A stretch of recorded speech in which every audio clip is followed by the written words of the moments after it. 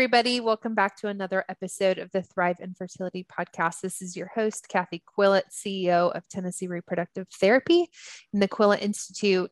I'm glad that you're back for another episode. I hope that you enjoyed Emily from the Helen James Foundation in our last episode talking about stillbirth and how to just really live well and augur into that season. And yeah, if you are still interested in looking them up or supporting them and their cuddle cot endeavors, you can do so at the HelenJamesFoundation.com.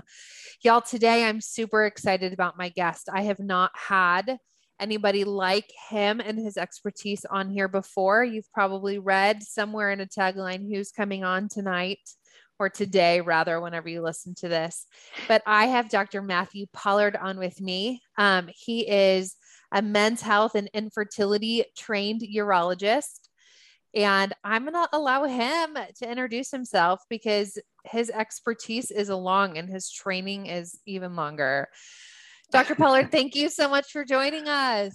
Thank you for having me. I'm excited to be here. I am so y'all, we were just kind of chit-chatting online and passions align, just dealing with the intricacies and the stories and narratives that are being written in these couples' lives and the pain that lives in the spaces of infertility and diagnosis. So before we dive into all of that, Dr. Pollard, who are you? Where have you been? I think you said 6, 7 states you've lived in. 6 states. 6. And what I didn't, well, I'll tell you in a second. So I'm Dr. Matthew Pollard. I was born in Texas, grew up in West Virginia and Wyoming. Actually spent part of my childhood overseas in Kathmandu, Nepal also. Wow. Yeah, very. My mother was she was an OBGYN who was teaching modern gynecologic surgery in Kathmandu. So our whole family moved there when I was 11. And, but when we moved back from Kathmandu, ended up moving to Wyoming where I went to high school. Okay. I went to college at USC in Los Angeles and initially was going to be a theater major. And very sharp right turn after freshman year into urology. Did a public health major and decided to follow in my parents' footsteps and become a doctor. I went to medical school in New York at Mount Sinai and then returned to California for residency at UCLA. While in my residency at UCLA I was sort of seeking what part of urology I was passionate about and what really was fulfilling to me. And it wasn't until the latter part of my training when my mentor, Dr. Jesse Mills, joined faculty at UCLA that I found what we refer to as andrology or male infertility and men's health specialization. So with his guidance, ended up doing a fellowship last year in Houston, Texas with Dr. Larry Lipschultz, who is one of the greats of microsurgery and male infertility in the United States. And toward the end of my training was looking for a community in a medium to large size city where there was a need that I could fill as far as fertility care, and Nashville was it. So I moved here with my husband in August and started working at Associated Urologists of Nashville in September and launched my brand, which is Nashville Men's Health, the first fellowship trained men's health and infertility practice in Nashville in over a decade. We are happy to receive you here. Thank you so much. I mean, it has been such a rewarding and fulfilling experience starting this practice here and collaborating with people, obviously with physicians and practitioners throughout Nashville, but also all over Tennessee. Really, it's been incredible. I'm sure people are coming from all corners of the state and probably surrounding areas to see you because help has been far away and now it's here. Yeah. And so I was telling Dr. Pollard before we got on here that he has helped many of my couples find answers and done so brilliantly and with compassion and a superb bedside manner. So thank you. Yes. So you became even more impressive when you talked about Nepal. Yes. And it's changed our lives for sure. That's awesome. And are you allowed to say that you've been to USC and UCLA for school? I'm a SoCal girl, and that is Yeah, so taboo. I know. But to be honest, my heart is always, I'm always a Trojan. So, Trojan. Okay. yep, Okay. USC all the way. Yeah. Um, I was, I was, I was, I don't know. Have you seen the movie Pitch Perfect? No, but I know what you're talking about. Okay. So I was in collegiate a cappella at USC. So that was, that was my big thing there. Oh my gosh. Yep. So fun. Okay, so let's talk about men's health. I just Absolutely. and infertility, because that's why we're all here. And I'm hoping that the women who typically listen to this are like elbowing their husbands and being like, you have to actually pay attention to this one. Make an So, appointment. right. So in your practice, like what are some big, I just kind of want to do the 40,000-foot view to begin. Who's coming into your office and what are they struggling with? Like, what do you see as the needs for men in men's health and infertility? So I have, there are several types of men who come into my practice, and they end up coming to my office from different routes. So a lot of referrals come from our local fertility centers. So in Nashville, there's Nashville Fertility Center, there's Tennessee Fertility Institute, there's a Center for Reproductive Medicine, and obviously when male partners who have gone to these places have a semen analysis that comes back abnormal, they end up getting referred to me for a further workup. So that's one way that men end up coming to see me. There are other men who have seen urologists in the community or in their community, if it's outside of Nashville, who have had sort of cursory workups for male infertility and have been given sort of vague answers and who are looking for more specific answers and maybe a more thorough workup, who end up coming either self-referred or referred by their primary care doctors to me. And then there are men who, with their wives, have been trying to have a child for a year or more, or sometimes 6 months or more, and take it upon themselves to find somebody in the community who they can go and see and have an evaluation, and they end up self-referring to me as well. So there's lots of different ways that men come to see me, but one of the things that has sort of been a common thread has been that men are they're all looking for an answer, and so that's one of the big things that I try to provide them is, even if it is an uncertain answer, providing men and couples with some information that will allow them to plan their family, whatever way that is, whatever route we end up going, providing them with recommendations based on our workup and based on all of our time together that allows them to start planning their lives and planning their families with their wives and kind of moving forward. Yeah. What are some of the biggest diagnostic obstacles that you see as something that people like as an obstacle to people getting pregnant? So one of the things that a lot of men don't realize, and a lot of men's doctors maybe aren't educated about or don't inform them about, is that testosterone replacement therapy will basically shut off sperm production. So I see a lot of men. Louder for the people in the back. Yeah. Because I know so many people who just the other day, somebody told me, my husband is taking testosterone given by his gym. Mm-hmm. Yeah. Well, so there was a study that was done where they polled urologists. So within the medical community, you would expect urologists. We do a lot of testosterone replacement therapy in what we do because of men's health, and men come to see us for any number of problems. And sometimes they mention low testosterone. So we do an evaluation and we treat them and start them on therapy. But there was a poll that went out to all urologists across the country, and they asked, if you had a male infertility patient, what would you do? And one of the options was start testosterone replacement therapy. And almost 30% of urologists in the country said that they would start testosterone replacement therapy in a man with fertility issues, which is very much the wrong answer. Essentially, testosterone replacement therapy, whether it's from the gym or from your doctor or whatever route it comes from, essentially shuts off the messaging from your brain to your testicles to make your own testosterone and also your sperm. So that's one of the huge misconceptions in male fertility and men's health, is that testosterone replacement therapy will severely impact your ability to produce sperm. Does it have long-term effects? It can have long-term effects, but usually they are not insurmountable. So okay.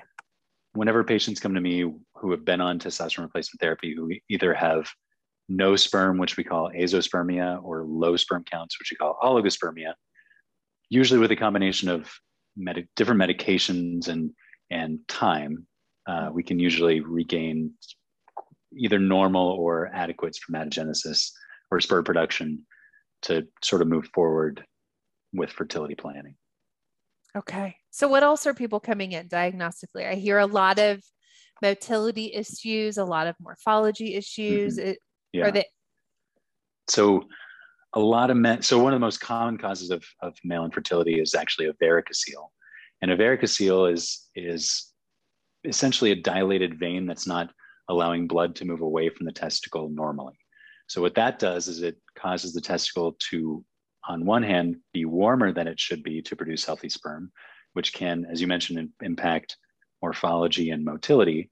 But on the other hand, it doesn't allow the cellular waste that comes with making cells and making a lot of cells like sperm cells. There's a lot of cellular waste that comes with that. So it doesn't allow that waste to be moved away from the sperm efficiently. So it can kind of impact the health of the sperm overall. So the way that we diagnose a varicocele is with a physical exam. So there's some men who come in who have had a semen analysis and maybe had a scrotal ultrasound ordered, who may have a varicocele on an ultrasound, but we don't feel it in the office. That's a very different situation than one that we can feel on physical exam. So we classify them as subclinical varicoceles, which are only seen on ultrasound, and then clinical varicoceles, which we feel on exam. What we found is that only the clinical varicoceles that we see on physical exam in the office are the ones that impact fertility. So we do a pretty thorough exam, basically feeling the cord that comes down from the body to the testicle, to feel those veins to see if they're dilated. And if they are, then we talk about surgical options for correction, which I do as a microscopic surgery. Fancy. Very fancy. Very fancy. And minimally invasive, which I think all patients appreciate. Well, I think a lot of women going through infertility want the man to go through something slightly a little bit more than heard somebody talking about the other day that men are complaining about how invasive a COVID swab is. Yeah. And like every year a woman goes and gets like, a pelvic. You're like, really? You feel violated by that? Come on. Well, okay, I think all men are happy that the swab for STI screening is gone. Okay. Because it used to be basically like a COVID swab into private parts to test for that. So luckily that's gone too. Oh, well, there you go. See? Yeah. So obviously, Dr. Pollard, we can talk about lots of different things that men struggle with medically, right? I don't want you to diagnose the listeners, and I don't want them to be able to go to their physicians and be like, well, Dr. Pollard said whatever. Let's pivot a little bit and talk about emotions. The men that come to you obviously most of them have probably been trying to conceive with their partner for a while.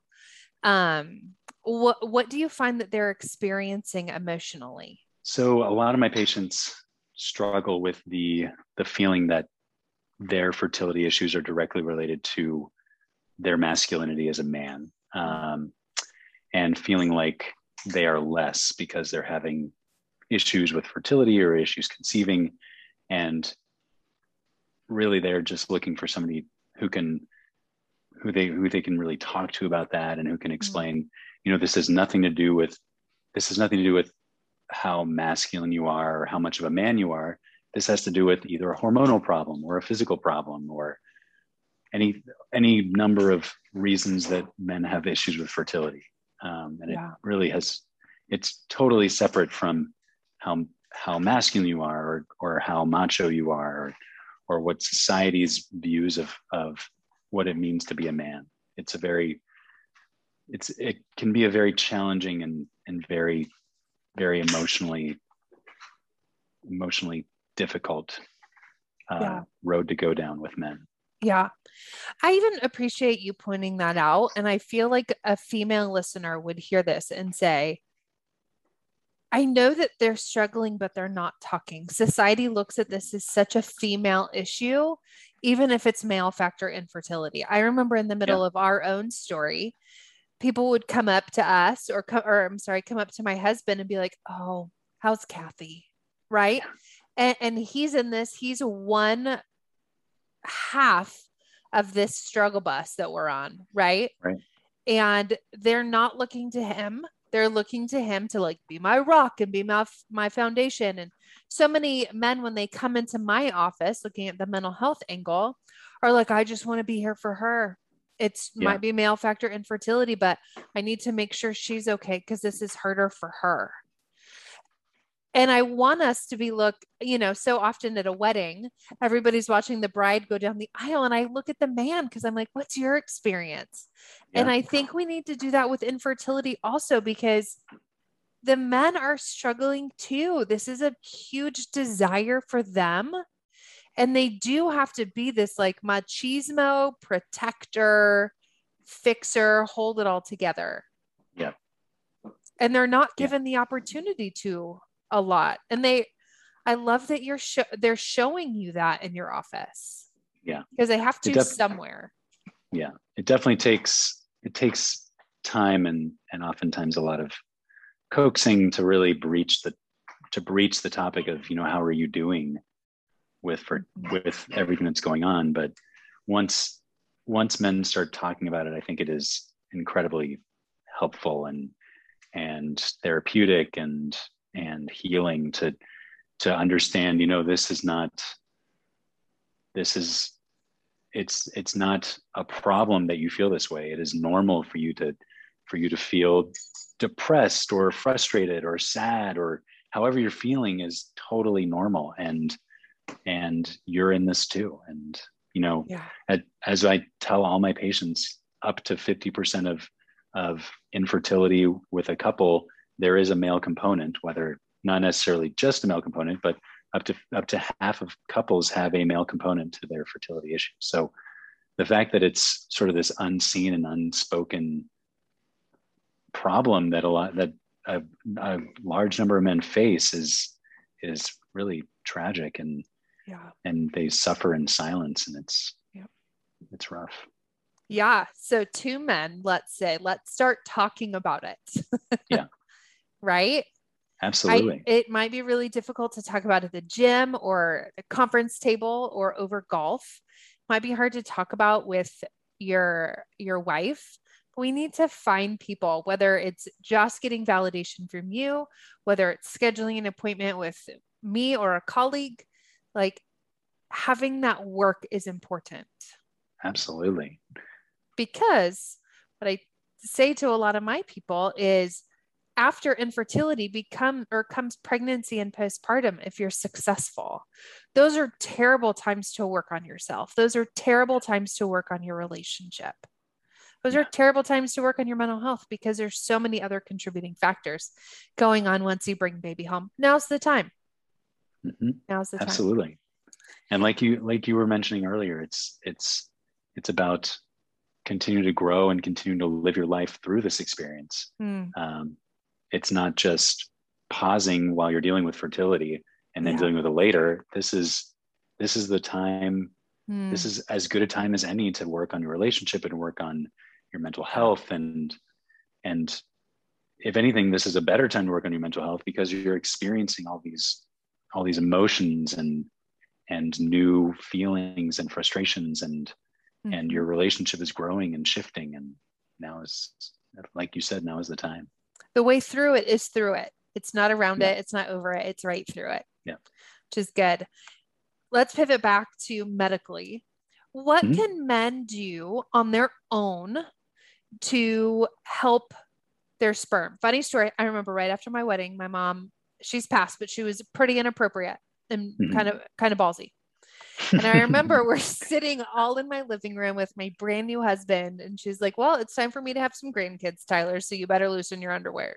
And I was like, okay, thanks, mom. Like, crawl in a hole. What can men do to help their fertility from your point of view? Yeah. So pretty much anything that's good for your body in general is good for sperm health. So whenever any man who comes to see me, we always talk about behavioral changes. So one big thing in the US is definitely alcohol intake. So all the studies show that less than 5 alcoholic drinks a week is the benchmark for healthy sperm production. So I usually tell men, you don't have to completely abstain from alcohol, but significant reductions in alcohol intake will help your sperm production. The other thing is a healthy, balanced diet. So lots of freshly grown things. So less processed foods, more fresh greens, fresh fruits, things that have antioxidants in them definitely can help protect the DNA of your sperm as it's created. There are free radicals that are floating around in the tubules inside the testicle surrounding where the sperm are created. And if we have more antioxidants in our body, it protects our sperm from that damage as it's growing and developing. Exercise is certainly important. So I recommend at least 30 minutes of strenuous exercise with a combination of weightlifting and cardiovascular exercise at least 4 times a week, and getting plenty of sleep. So I think we underestimate how important sleep is for our bodies in general, and especially our overall health. So I tell all men at least 7 to 8 hours of sleep a night. At the same time, it's very important. At the same time. Yeah. Exactly. It's like, it's not going to count if you just nap. Yes. If you fall sleep on the couch from 6 to 8:30 and say I've had a couple beers. Yeah. Right. Exactly. Get in your bed, get comfy, cuddle up to your partner. Any other advice? Let's say as a takeaway gift here, what would you offer them as a suggestion? Obviously you gave good lifestyle suggestions, but is there something that they can be doing or some truth that you want to leave people with, especially the men who are listening? Well, first I would say, remember that your sperm health is almost a perfect reflection of your overall health. So men who may have slightly decreased sperm counts if they are overweight, if they are eating poorly, if they either smoke or drink a lot of alcohol or things like that. That's the reason that in some men, the reason that sperm counts are low is because of changes in their overall health. Now, this doesn't apply to men with more advanced fertility issues, but the average man with sort of borderline semen analysis results, a lot of this can be helped significantly with lifestyle changes. The other thing that I would say is, if you're having trouble, don't wait. Go and get evaluated. Make an appointment. If you've been trying with your wife for 6 months to a year and you have a feeling that there could be something going on, just make an appointment. It's easy. We are very friendly, and it's easy to get evaluated and to figure out, is there a problem? And if there's not a problem, great. That's the best news you could get. But if there is a problem, oftentimes there are things that we can do to help.